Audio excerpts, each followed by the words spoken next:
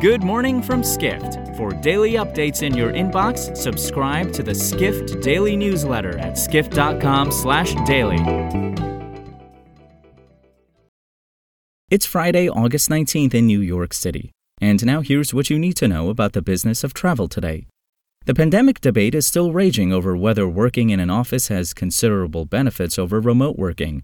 Marriott International offered an incentive of sorts on this matter, opening this week its new global headquarters in downtown Bethesda, Maryland, reports senior hospitality editor Sean O'Neill, who toured the facilities.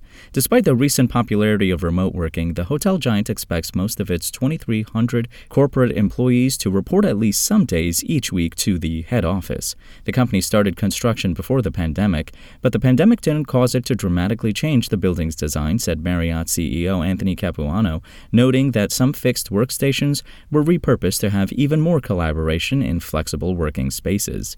Marriott's confidence in the return of in-office work stands in contrast to the views of other travel companies that have recently built new headquarters. Airbnb recently opened a new headquarters but has also downsized some of its real estate.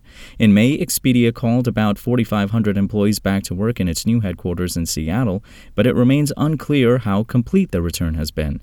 Travel companies may agree that business travel will return to pre-pandemic levels, but they don't all agree on when. Next, we turn to business travel. SAP Concur Travel is getting its first overhaul in more than 15 years in a bid to make the expense and booking platform more flexible, offering more travel options to younger travelers who tend to book outside usual channels. Concur Travel is widely known among business travelers, and it claims a 51% share of the market. This rebuild, to be finished in 2023, is designed to make the platform more flexible so other systems and content can be quickly plugged in and used by bookers. It already has 700 partners in what Sultan calls the Concur Travel ecosystem, but wants to be able to offer more, reports corporate travel editor Matt Parsons. We end with TV advertising. You couldn't find a Choice Hotels national TV ad in the U.S. in all of 2021 and for the first 3.5 months of 2022, but then the Maryland-based franchisor surged past every other travel brand, not just hotels, to capture the top share of voice for the first 7 months of the year. That's the word from TV measurement and analytics firm iSpot.tv, which estimated that Choice Hotels commanded a 7.19% share of voice among travel brands by TV ad impressions, which is when a user views an ad.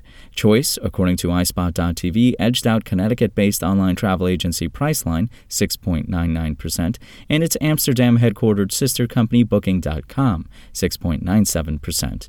From January 1st to July 31st, travel industry TV and impressions were up 61.1% year over year, while estimated national TV ad spend more than doubled to $608.6 million, according to iSpot.tv.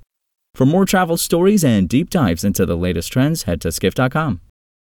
To find these stories and more insight into the business of travel, subscribe to the Skift Daily newsletter at skift.com/daily.